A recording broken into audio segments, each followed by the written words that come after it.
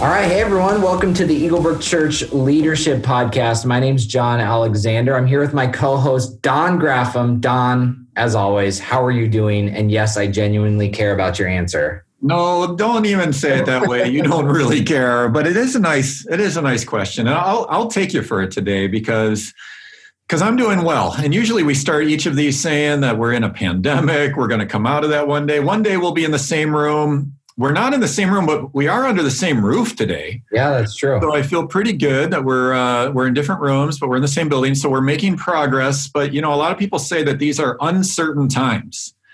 And so I thought, it might be worth just talking a little bit about what's certain. What is true these days?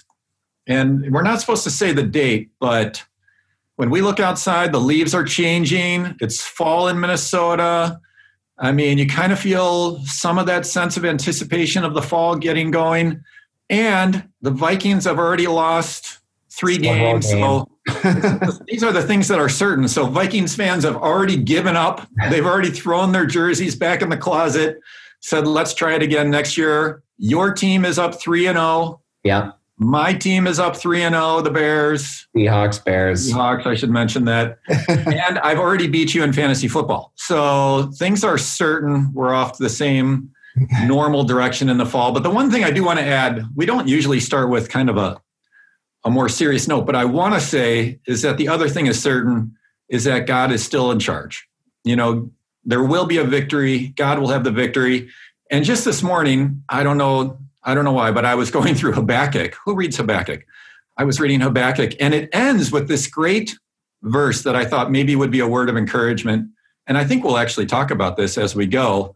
Here's how he ends, because he's kind of got this discouraging situation happening to him. And he finishes by saying, though the fig tree does not bud, and there are no grapes on the vines, though the olive crop fails, and the fields produce no food, though there are no sheep in the pen and no cattle in the stalls, here it is. Yet I will rejoice in the Lord.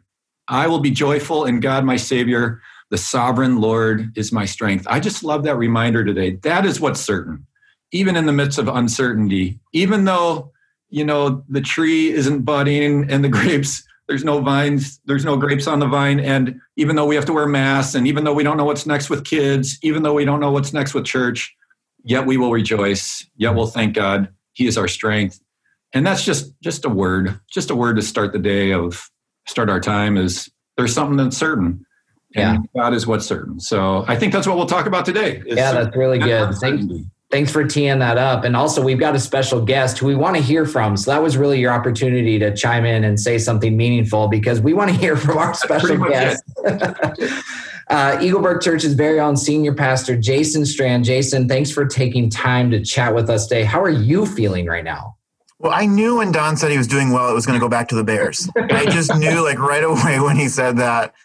Maybe so that's I'm a Vikings fan. We're 0-3. I actually don't get too worked up about it, but no, I'm doing great. Thanks for having me on. Well, thanks for taking time. I know a lot of people are excited to hear from you. There's so many things that we could talk to you about. And Don, and as we were brainstorming, it's like, what direction do we go? But today we want to talk to you about the vision that you've rolled out to our church and staff that really you rolled out well over a year ago, even before you are our senior pastor. But before we get there, just so people can catch up with us, can you recap the last 7 months you've had as senior pastor of this church? Because it's probably unlike anything people have experienced as being senior pastor for the first 7 months of any church. So tell us what's happened the last 7 months. Well, one weekend there was a global pandemic that made people fearful of large gatherings. So that was, it was crazy because, I spoke one weekend live and then the next weekend we went online only.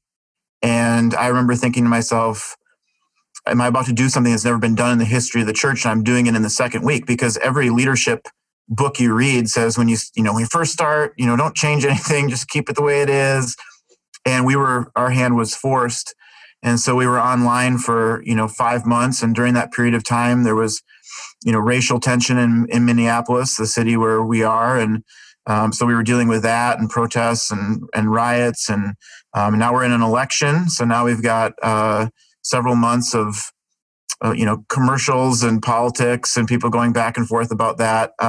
So yeah, it's been an interesting 7 months. I was listening to a leadership podcast by Craig Rochelle. This was like a week in to my job. And this is when the whole COVID thing was happening. And he said, the good news for every leader is you face something like this once a decade. And that I was like, well, now I've got 9 years and 11 months and whatever it is to wait for the next one. So we just got it out of the way right away. Oh, man. Well, it's amazing what you've had to navigate on top of, and we didn't talk much about this, but on top of transitioning behind a very beloved senior pastor who'd been here 29 years and grown the church from 400 to 25,000. And I mean, that was, all that stuff you just mentioned was on top of just already what was going to be a difficult transition. And God has been really good to you, really good to our church.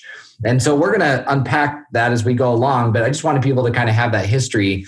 And so let's get to this vision that you rolled out. In fact, I just need to say it was such a strong vision that our all-staff planning team, when they originally heard it, they created these sweatshirts that we gave out to our entire staff with this phrase, hold the line. Hold the line. That was really the vision that you laid out, well over a year ago. What does that mean exactly, Jason, to hold the line? Yeah, your comment real quick about, a leader transitioning from 29 years of one senior pastor to a different senior pastor. And I spent over a year studying that, reading books about it, asking questions of other leaders who had transitioned. And the weird thing was, one week in, it was like throw those notes out the door. They were no longer relevant. Now you had another challenge that you had to address, which is interesting how you think you can plan for something and then God, oftentimes you have to just kind of trust in him as you go through. But the vision, hold the line, it came from when I was applying for the job of senior pastor. The board asked me, would you share with us a 5-year vision? It was more just an exercise. It was more just, come up with something, make it sound good, and you can apply. It was a job application kind of process. But I took it seriously. And so I went away and I prayed, and I was, in this closet we have upstairs, and I was just praying and asking God, and really felt like God spoke to me. And so I went back. I didn't tell anybody that. I didn't say hey, I actually really think this is legit. This is from God. This isn't just an exercise. I just presented it to people to see how they would respond to it. And the response was overwhelming. I actually shot it on video because my wife was going into labor when I was supposed to be presenting this at the board meeting. So I shot it on video and sent it to them. And when they got done, one of the board members, Penny Higseth, who'd been there for our church for a very long time, was in tears and just said, person who was just confirming that this was not just an exercise, it was from God. But the two parts of it that stuck out was Acts 1:8, that Jesus said, you'll be my witnesses in Jerusalem, Judea, and Samaria, and to the ends of the earth. And Jerusalem was this twin cities. For us, it's like your city. Judea, Samaria was the region. And then obviously to the ends of the earth is the whole world.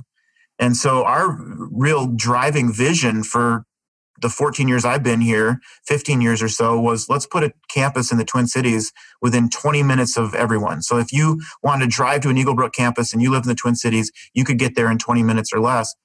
And when we opened Lakeville, that vision essentially was accomplished, that people could do that. And so we really were asking the question, what's next? And as I thought about this progression from Jerusalem to Judea and Samaria, I really felt this sense that God was calling us not just to be a church of the Twin Cities, but to be a church of the Midwest, to be a church of the region, to try to reach people for Christ in the Midwest region and not just the city in which we lived. And specifically, during that whole time, the phrase hold the line came from, I was at a seminar by David Clark on the rise of the nuns. So not Catholic nuns. This is people who check none, no religious affiliation. And he showed this map during the class, and the map was like a heat map, and it showed on the West Coast and the East Coast. And the East Coast, high percentage of nuns, people in New England, upper Northeast part of our country, not going to church. A lot of people say no affiliation to God. Same thing on the West. So Northwest, Seattle, John, Seattle, that's rough. A lot of terrible. So man. You've got these two things, and you can see these two lines moving across the country. And I'm looking at Minnesota, which is where our church is located, and it was right in the middle of these two lines coming across. And the phrase that popped into my mind was "hold the line." And I think it popped in my mind because I've been watching the movie The Patriot, and there's this scene where the militia is retreating. They're being attacked by the British. The militia's lines always broke, and the British knew this, and so they were attacking the militia. And there's this scene where Mel Gibson's character, grabs the American flag, goes charging up this hill, and he's yelling, "Hold the line, hold the line." And I just thought that's a picture of our world today, that as more and more people turn away from Jesus Christ, as more and more people say they want nothing to do with church or God, that some group of people, some church, some person needs to say, we're going to hold the line. And I wanted our church to be that church. Really good, Jason. And just even hearing it again, I've heard it several times, at this point, it's still so inspiring. I know it's inspiring to a lot of people on staff, a lot of our church. And it's one of those visions that we got to keep in front of people. But Don, you've been around this church a long time. And for many years, had kind of followed the vision culture and the vision that Bob had laid out for our church. So when you heard this, again, I think it was way back in May 2019, what was your response? What's been your feeling as you heard that vision rolled out? Yeah, well, it's just so compelling. I mean, and you're right. Even as he's telling it again, I can feel ready to push the wall over. You just get kind of fired up to hear it over again. And just quick side note, like the book Rise of the Nuns, I would encourage the pastors that happen to be listening to this man, that is a pocket of people out there that need to be reached. And you'll learn more about them through that book. So a good book to get your hands on, because we're surrounded by people that aren't necessarily mad at God or even don't believe in God. They just don't want to be connected to a church or to, they would say, a religious organization, maybe. Organized religion is what they call it. But they really actually are open if you are telling them about the good truth of who Christ is. But what I loved about it and what just resonates with me is that this has never been a Bob thing. It's never even been an Eaglebrook thing. It's not a Jason thing, but it really is a kingdom thing, which that Acts 1:8 is a verse that I memorized a long time ago. It's near and dear to my heart. And it really just expresses how it's never meant to be contained. The kingdom, the church is always meant to be expanding and reaching as many as possible and moving forward in an exponential way. We get to see that in an incredible way at this church. And so, yeah, it's not just about the Twin Cities. It's not just about Eaglebrook, but it's about reaching beyond that into the Midwest and even beyond, because there's a dark world that needs the love of Christ right now. And so there's a sense of urgency, and we all feel that. We're all aligned with, man, this is a kingdom thing we're a part of, and how exciting that it's not contained in a building, in a city, even in a region, but let's go reach as many as possible. Yeah, that's good. Interestingly enough, we had a few people specifically on staff who they appreciated the vision, but they had some questions, Jason. And I just so love about our culture that people are, they're willing, whether they're well received or not is maybe a different question at times, but they're willing to push back on, strategies and vision. And great, thankfully, you were really open to receiving this critique or these questions at least. And the question was, does this mean we have to fight a battle? We're going to win back the culture. We're going to win back the world, because it just brought back memories of, the moral majority and what happened in the 80s and, kind of stuff like that. So is that what you mean? Do you mean we need to be Mel Gibson and running back into battle with our hatchet in hand? No, that would be probably taking it a little too literal.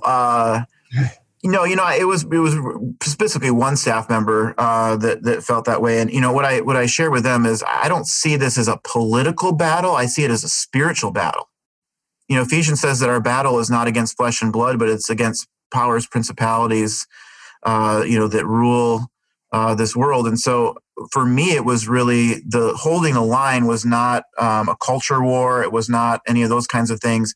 It was more a spiritual, do we care enough about lost people to do whatever it takes to reach them? Do we care enough about lost people that we're willing to sacrifice our preferences and what we would want to reach those people? And are we even willing to sacrifice, maybe our, people thinking we're our reputation or people looking down on us or something like that? And I just thought, we need to be willing to do whatever it takes to reach people who are far from God. And that's what the Hold the Line is. It's much more connected to this idea of people who are saying, I don't want to have anything to do with Jesus Christ. That's the line we're trying to hold. Yeah, that's really good. Thanks for explaining that. Let's talk about reaching unchurched people or nuns. Again, Don and we've all recommended the book Rise of the Nuns by James Emery White. I want to talk about what a nun is and why are they so difficult to reach. First, I thought it was just interesting. I was at a conference virtually that James Emery White was leading, and he was saying at the time he wrote the book, which wasn't more than 4 or 5 years ago, Rise of the Nuns were one of the fastest growing groups in the country, and it was represented like something like 1 out of 5 were. Now recent studies are showing that it is the fastest growing by far, and now it's more like 1 out of 3 check nun. And he said half of all young adults will check the box nun when asked what their religious affiliation is. So this group is growing. Jason, what is a nun and why are they so difficult to reach? Well, it's interesting. I think I grew up a nun. I grew up, and what was interesting that James Emery White talks about in that book is that they're not necessarily angry at God. You mentioned this earlier, Don. They're not super opposed. They just don't care. And that's how I grew up. I believed that God existed. I was fine with other people believing in Jesus and going to church and doing those kinds of things. I just didn't have a strong opinion about it. I just didn't care. And I think what shifted is that, you looked in maybe the 90s and some of the growth of mega churches. One of the things that churches did was a lot of people felt that church was boring. And so the key was, let's make church engaging and interesting and not boring. And if you did that, you could reach people who maybe grew up going to church but walked away because they were bored. Maybe you could re-engage them again with an experience that was, more, that wasn't boring to them. What's interesting about a nun is that they've, in many cases, not grown up going to church. So they don't have anything that they're like longing to go back to. And their issue isn't necessarily that church is boring. And if you could make it more entertaining, then they would come. Their issue is more along the lines of, I just don't care. And I don't see any reason why I would go to church. My life is fine the way it is. Things are going pretty well. And so that's a person that's very difficult to reach because they don't have an anchor point with church that you can bring them back to. And they're apathetic. So they don't even have a strong opinion necessarily either way, but they just kind of go through life. I think also the culture we live in right now certainly has a worldview. And that worldview is such that, well, you don't need organized religion. It's more individualistic. Do what feels good for you. So people are exploring, alternative forms of spirituality and finding things that you would normally think of finding in church, such as community at their yoga class. Or they're finding community at the CrossFit or something like that. And so you have to rethink, what is it that's going to reach a nun? What is it that's going to make a nun who has never gone to church, never really wanted to go to church or even thought of going to church, what's going to make them interested in coming? Man, that was so well said. Don, anything to add to that and maybe an answer to that question? Well, I mean, the word we've thrown around before is just relevance. How do you stay relevant to the people you're trying to reach? And I think that's even the question is, who are the people you're trying to reach? And what are the questions they're asking? Even the three of us have been on the message planning retreat for years now. And almost every retreat, we come to a point where we all say, like, okay, what message would you want to go to? Like, what topic actually do you want to hear about? And even more importantly, you have a lost neighbor or friend. What topic do you think would be most engaging for them? And by the way, the answer we often come up to is something about relationships or family. I mean, we usually come back to that answer, but that's a great question that every pastor, every leader should be asking, I think, is what is relevant to the people we're trying to reach that we're trying to reach? And then how can we address that? And of course, we go about that with the stories that you guys tell, the environments we even set up, the music we play. It's all set to be comfortable so that somebody can open their heart to a God that wants to show them how much they love him. Yeah, I mean, that's so important to wrestle with. I think that's part of our ongoing conversation on a weekly basis. It's not just at message retreats. It's on a weekly basis. Like, what examples, what life situations do we need to address right now that's applicable to someone's life? And you use the word relevance. It's relevant to someone's life. And that's an ongoing conversation. If you're a church leader, just continue to dig down at that, expose, your life to other people who aren't a part of a church. They aren't believers. So you can hear their conversations. You can be a part of their dialogue. You can be a part of their life in some way, because that's going to open you up to the ways that you can be relevant to those people's lives. Those people who just, again, like Jason said, it's not that they're angry towards the church. It's not they have had a boring church experience. They're just apathetic. They don't even know that they need church. They don't even know that they need God or have that pain point in their life. And so just encourage you to keep having that conversation.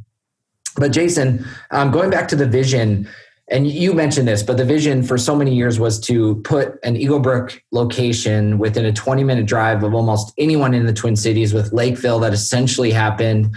And then May 2019 happened, and we're actually linked to that in the show notes, that message, Empowered Weekend, that you and Bob spoke together. And you really rolled out this vision to give actually vision as to why we were going to Rochester. Now, for those who don't know, Minnesota, Rochester is an hour and a half south of the Twin Cities. It's about what, Don, an hour from our closest Twin Cities location, but typically an hour and a half drive. Mm-hmm. And so that changed the vision. You needed to give some reasoning why that was going to happen. Why were we going to become a church in the Midwest? I just want to talk practically for a second. And I know I can link to this message and maybe rehashing some of it, but what does that mean for Eagle Brook Church to become a church in the Midwest? And tie it back to Acts 1:8 too, if you can. Well, Acts 1:8 was the Judea Samaria. It was the region. And so for us, that's the Midwest. And Rochester specifically had a role to play in that, mostly because of the Mayo Clinic, that people from all over the world are coming to Mayo Clinic. And we have a location that's right near there. You can walk through the Skyway to get to our campus. And you think about the ends of the earth. The ends of the earth are coming to Rochester. It's a very unique city in the Midwest and in Minnesota, because we're not going to the ends of the earth. We do that through online church, but the ends of the earth are actually coming to Rochester. So we felt like that was a great place to start. We thought that was a great campus to kick off, this new vision. And I know that you don't necessarily want to say where we're going next, because inevitably someone will email you and say, didn't you say we were going to to Duluth or to Des Moines or those places? But if you just had to list some locations you would hope that Eagle Brook would end up someday, are you willing to do that? Or am I putting you on the spot here? Well, I kind of did it in that message in May. So I think we can reiterate some of the things I said there. We said we would love to put a campus in Minneapolis. We feel like that's the time is right for that. We've always kind of been around Minneapolis, but have a real sense that God might be calling us to do something specifically more in the city. I talk to people all the time. One, the impact that we can make in the city because of the needs that are in the city, because of the number of people who are in the city. But also I talk to people all the time who, live in the city and they're not driving 20 minutes to come to Blaine or a suburb. They're going to go to things that are around them. They're going to walk through Skyways. They're going to, be around there. So we've talked about something in the city. We've talked about larger cities around the Midwest, both in Minnesota and maybe out of Minnesota. So, what are some of the other larger cities in Minnesota outside of the Twin Cities, or ones in the Midwest would be places we would, be praying about and thinking about. It's great. Thanks for sharing with us. Because of this new vision, our strategies have changed and they will need to change. Now, Don, you oversee all the campus teams. Talk about some of those strategies that have changed or some of the strategies that will need to change as a result of this expanded vision. Well, yeah, there's so much that has had to change in light of the COVID season that we're living in. This is one of them. I mean, we're literally sitting in front of screens, even though we're under the same roof, which, the world is moved toward is this kind of Zoom world.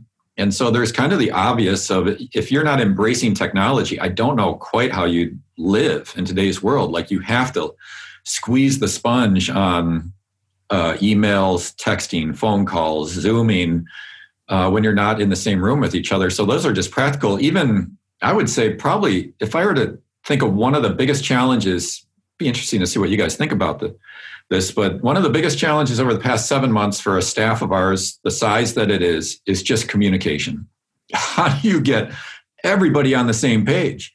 I mean, because really within any given meeting that we're in, we have multiple viewpoints. Okay, so now we got to get to one viewpoint, and now that's got to get communicated to either hundreds or thousands of people.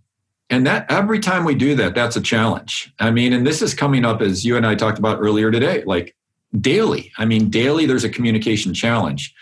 And so getting crystal clear with your communication has been a change in strategy that we've had to do, even as a leadership team. Like, okay, are we all on the same page? When will that get talked about? How will that get talked about? Because if we don't button those things up, it's kind of surprising how things will just move in different directions. But I'd say a strategy, even without getting overly practical, down to like we started hosting staff meetings every week. We haven't had the staff all in the same room yet, although we're looking to do that pretty soon. Those are some practicals, but really the general theme of communication has had to change. That's a strategy that we've had to change as a staff on how we're going to communicate, what those rhythms are going to be like, and making sure that we get everybody on the same page. So that's just one of those that has changed. I'd say one other thing, and I'll just throw it to you guys to see how you answer this, is learning how to manage the tension of people that say go faster and people that say don't go at all. I mean, and this is all the way down to the mask that you wear. Everybody's got to wear them over their nose and, properly. And the other person says, don't wear them at all. And I'm not coming until you stop making me wear it. I mean, that's just like one example of hundreds that are in today's world. And as leaders, we have to decide, when do you press the gas and say, we're going to go? And when do you push the brakes? And strategically, we have to decide each of these along the way. It's very complicated. And I'm sure every leader listening to this has felt that tension too. And I just want to say, I'm sorry. Like, I'm sorry that we live in that tension. But honestly, it's biblical. I mean, if I were to say, if you thought about Moses, did he want to go forward or did he want to press the brakes? I mean, he had to live in that every day. Okay, today we move forward. No, today we stay in the camp. Joshua had to decide, are we going across the river or aren't we? I mean, all the way through the prophets, do I say that they're going to go in doom or aren't I? Habakkuk had to say, am I going to complain or am I going to eventually rejoice and praise God? And we live in this tension of push forward or pull back.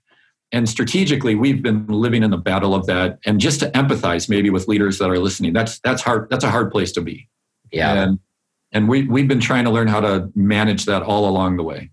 And that's really well said. Just to affirm that, a couple of weeks ago, we were in leadership team talking about how we'd really been pressing the gas pedal for the last several months on our staff and in the strategies and what we were trying to push forward. And we kind of collectively said, we sense it's time to take the foot off the gas just a little bit. Like our staff, our church needs just a breather for us to put the brake. And that's a constant tension that we're trying to manage. It's so well said, Don. Anything to add to that, Jason?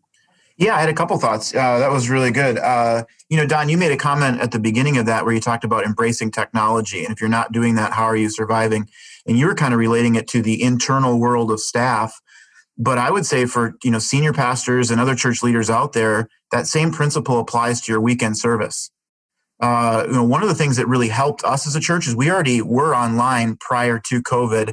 We already had a campus pastor that was fully dedicated to the online experience. We had a whole team of people that were dedicated to the online experience. So it wasn't a new thing for us. And I would just urge every leader out there who's, connected to a church, leading a church, to be thinking through what does it look like for you to be embracing of technology so that you have a great online experience, because the world we're living in right now really is this. There's some going to be there in person. There's a lot who are going to be there online, and you almost have to view things differently. So we made a big decision earlier this year as we said, we always tracked attendance by who's in the room, and then online was kind of this separate little piece. And we made a decision that we're switching that this year. And now we're counting both of those two numbers together as the attendance of our church, online and in room, both have this equal value to us. And that one little shift changes how you view church, because now all of a sudden online becomes your largest campus. And so you're starting to say, okay, how do we get the people who are online to get in a group? Do we need to put more staff towards online? Because that's where a lot of our people are. How do we get people online to invite? It's never been easier to invite to church because all you have to do is send a link and say, hey, I'm going to be on this at 9:00. You should join me. And the person doesn't even have to get dressed up and shower. And so we were talking about nuns earlier. I actually think this is, you ask, how do you reach a nun? Part of it is that their life gets shaken a little bit. if they're just walking through life going, oh, it's great, I have no problems, I have no issues, you're going to have a hard time getting them to come to church. But when you're going through something like our world is going through right now and our country's going through, you have an opportunity where people are spiritually open and spiritually interested and looking for something. And never has it been easier to invite them because they don't even have to come to your building. They can just watch the service online. Don, you were giving some examples of tension too. I think about the food sacrifice to idols. That was one of the first major decisions that the early church had to make in the book of Acts. Should we force Gentiles to be circumcised and not eat food sacrificed to idols and go through some of these Jewish ritual laws, or do we not? And the basic, conclusion they came to was, we're not going to make it hard for people to come to church and to come to God. And that's how I think about us with church, is that with all this tension out there, masks and no masks and all the polarizing issues that people are on one side or the other of, we're trying to become, those are not hills we're dying on. And I think every church leader needs to understand, what are the hills I'm going to die on and what are the hills that I'm not? So for me, I get emails all the time, or not all the time, but I get emails, people say, take a stand for this, take a stand for that. Most of the time, it's not something I want to take a stand on, because it's not one of our core beliefs. We have 9 core beliefs, and it doesn't fit with one of those. And so I know where my take a stand moment is. If someone ever came to me and said, hey, you can't teach the Bible, you can't teach that, and it's in the Bible because that's offensive to people or whatever it might be, that would be a take a stand moment for me. But otherwise, I'm taking a stand for the gospel. I'm taking a stand for Christ. I'm going to continue to focus on that and not all the COVID protocols and all the other things that people are getting caught up in and the controversies around those. Well said. Well said. That was a great discussion. We could probably have a whole podcast just on that question, but for sake of time, I do need to move us on. I got just a couple more questions here. This is going to be for both of you. You both have seen some incredible things, God do some incredible things here at and through Eaglebrook Church.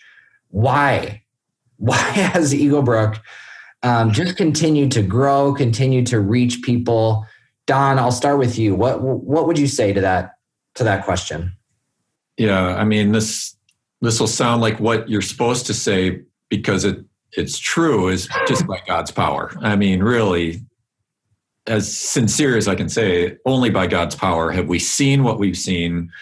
Have we experienced what we've experienced at our church? And we could not be more grateful that God's hand is over this. I know both of you pretty well, and you're okay, but you're not that great. I mean, like clearly God is, when I sit around our leadership team table, we all know clearly God is, in control. You should see us all try to do a math problem. That is a sight to behold. It's scary.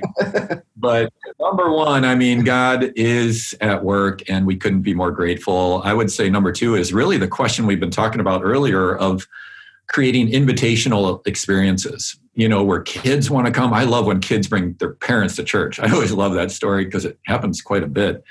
Where kids want to come, where students want to come, where nuns or lost people want to come. We've created this invitational experience where once you come, you want to invite others. And then really the third thing I'd say to that is around the vision culture of just the way we've established it. We have a language that we talk about this. We make it clear to people before they even come on staff, even when they volunteer. And if any attender wants to get to know it more, they can figure out really what's at the heart of Eaglebrook through, really this tool that we've put together in the vision culture is brilliant. And so there's so much going for us in the way that God's working, invitational services, and this vision culture tool that's just created this momentum that we get to thank God for regularly. Yeah, that's good. Jason, anything to add to that? Yeah, that's really good. I would echo that. In fact, when you're talking about kids ministry and students, I was going to mention that earlier. How do you get, I asked the question, how do you get someone who doesn't have that background of church and they have no interest in going to church? How do you get them to come to church? I think kids and students is huge. It used to be that parents bring their kids to church. Now kids bring their parents to church. Oh, true. And if you're a parent, this, you'll do anything for your kids. If your kids go, hey, I want to go to this church because my friend invited me, or I want to check it out. As a parent, you're like, okay, I don't want to do it, or I'm nervous about that, but I'm going to step over the line and do it. I think in addition to everything Don said, I would just hone in on, we've done such a good job of staying on mission. And I would give, Bob Merritt, our previous senior pastor, the most credit for that, of being a singularly focused leader who kept our church on mission So there were so many times in the last, 13, 14 years where we could have gotten off track. We could have gotten excited about something else and gone after something else and started doing that, and churches do. But one of the things that he and others on our leadership team have done such a good job of is to say, no, we're a church that is here to reach people for Christ. That's our mission, and we're going to stay on that, and we're going to stay after that. And when we see ourselves drifting from it, we're going to self-correct and bring ourselves back to it. I remember there was one year when we didn't see a lot of growth, not a lot of new people were coming to faith or coming to our church, and it was, hey, we got to figure this out. And we actually planned a series of message series leading up to a series we did called "It Would Take a Miracle," and we pushed our whole church to invite people to that. People who didn't go to church. And it was really, for us, it was a get back to our mission moment. And I think every church has those. And so I think the ability to keep your church singularly focused on mission and go after that is important. Yeah, that's just not an hour ago. Dale Peterson, who you're probably referring to, he's been around staff a long time. He's been on previous podcasts here, executive director of Eagle Brook Association.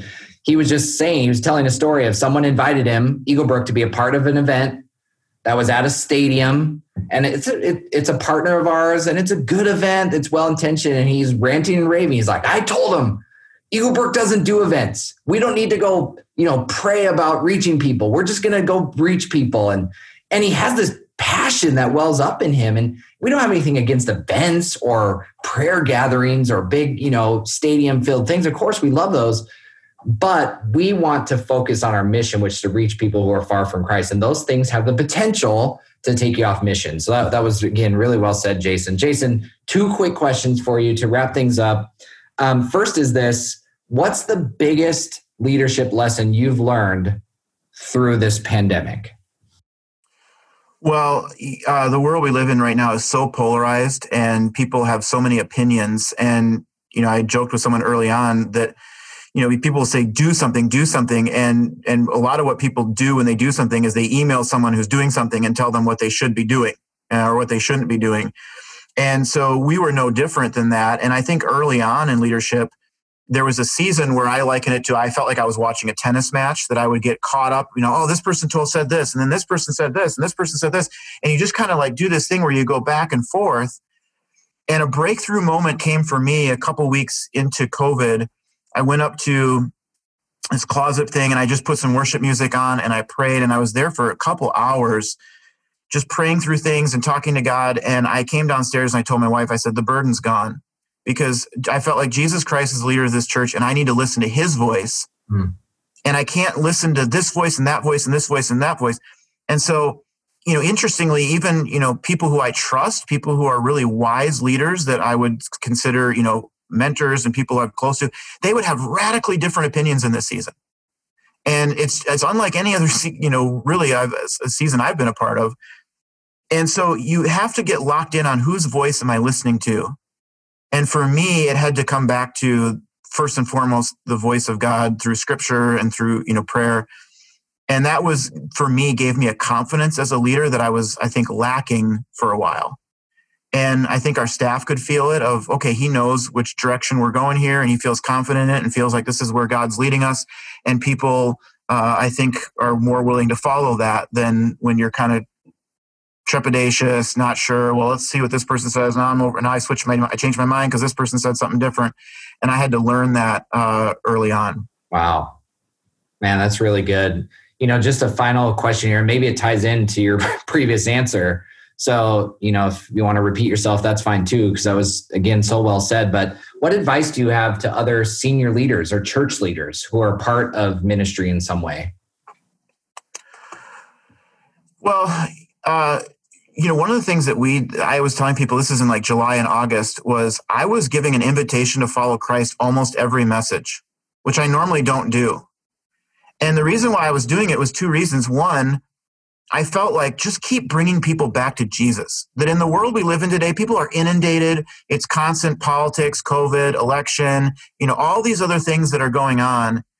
And I just kept saying, let's bring people back to Jesus Christ. And every time I would give an invitation for people to follow Christ, there would be hundreds that would respond. And so it taught me too that people are at a point where they're spiritually open, spiritually hungry. And so I would say to leaders that if your mission is to seek and save the lost, if your mission is to reach people for Christ as a church, this is a great time to continue to give people the opportunity to step over that line. And so I would just say, keep bringing it back to that. Keep bringing it back to who is Christ, the difference, what he did on the cross for people. How does that, and I would relate it to events today and the hope that we can have and all those kinds of things. But that was really the focus. And that was for me, for our church, I think a really powerful thing for the last couple of months. Yeah. Well, we're really grateful for you, Jason. You truly are humble. You're gifted. You've handled this season with what I've been referring to as a non-anxious presence. That's been so important for our staff and our attenders, just to see someone who is confident in what God is saying to them and how he's leading you. And it's really nothing short of supernatural because, again, we don't have a culture of placing our senior leaders up on pedestals. You're really not that special. So it is supernatural. God's Spirit is clearly filling you. No, this is all very true. Yeah. But truly, hear me say, on behalf of so many people, we're so grateful for the ways that you've allowed God to speak through you and lead you, and just grateful for your leadership. Thanks for stepping into this incredibly challenging gap. Don, any final words to add? No, this was really fun. I mean, thanks for all you've been doing, Jason. It's so fun to see you lead through it. And I just love your sincere devotion to God and listening to him. And, a lot of what we talked about today is almost back to the basics. Go back to listening to God, go back to scripture, go back to what he's been teaching all the way through. And by the way, let me just add this, I think somewhat important caveat is you don't just go forward and not bring your team along with you. Like, I remember a pretty pointed leadership team meeting where you said, wait, I'm not going to go forward if you're not all with me. Are we still on the same page? And we actually had to spend some time draining that out, which was where some leaders could say, I've heard from God, we're going this direction. That's not the way you've done that at all. You do go, you connect with God, you bring a word from him, and then you say, now here's a thought, let's all speak into it. Yeah. And I think that's just so healthy. I learned that from a professor in seminary because his church split on him. Yeah. And I knew I'd grown up near there. And so I asked him about it. I said, what happened? And he said, I grew up, Bill Hybels, charge the hill, take ground. He said, I charged a hill and I got halfway up and looked behind me and there was nobody behind me. Yeah. And so that was a question I think I brought up that one time. I was like, hey, I'm not charging the hill if I'm on my own here, if I'm going up by myself. Yeah. And that has been important of, well, what does the board think? And what does our leadership team think? And it really has been a team effort. Yeah. Yeah. So well done. Yeah. And that you're right. That's the exact phrase you used in that leadership team meeting, which is a great visual. Let's make sure we're all working together. So thanks for doing it, Jason. It's been great, guys. Thank you for having me on. Yeah. Thank you, guys. And that's all we got for this episode of Eaglebrook Church Leadership Podcast. We just believe when leaders get better, the church gets better. So thanks for joining us. And we'll see you for the next episode, which clearly won't be as good as this episode of the Eaglebrook Church Leadership Podcast.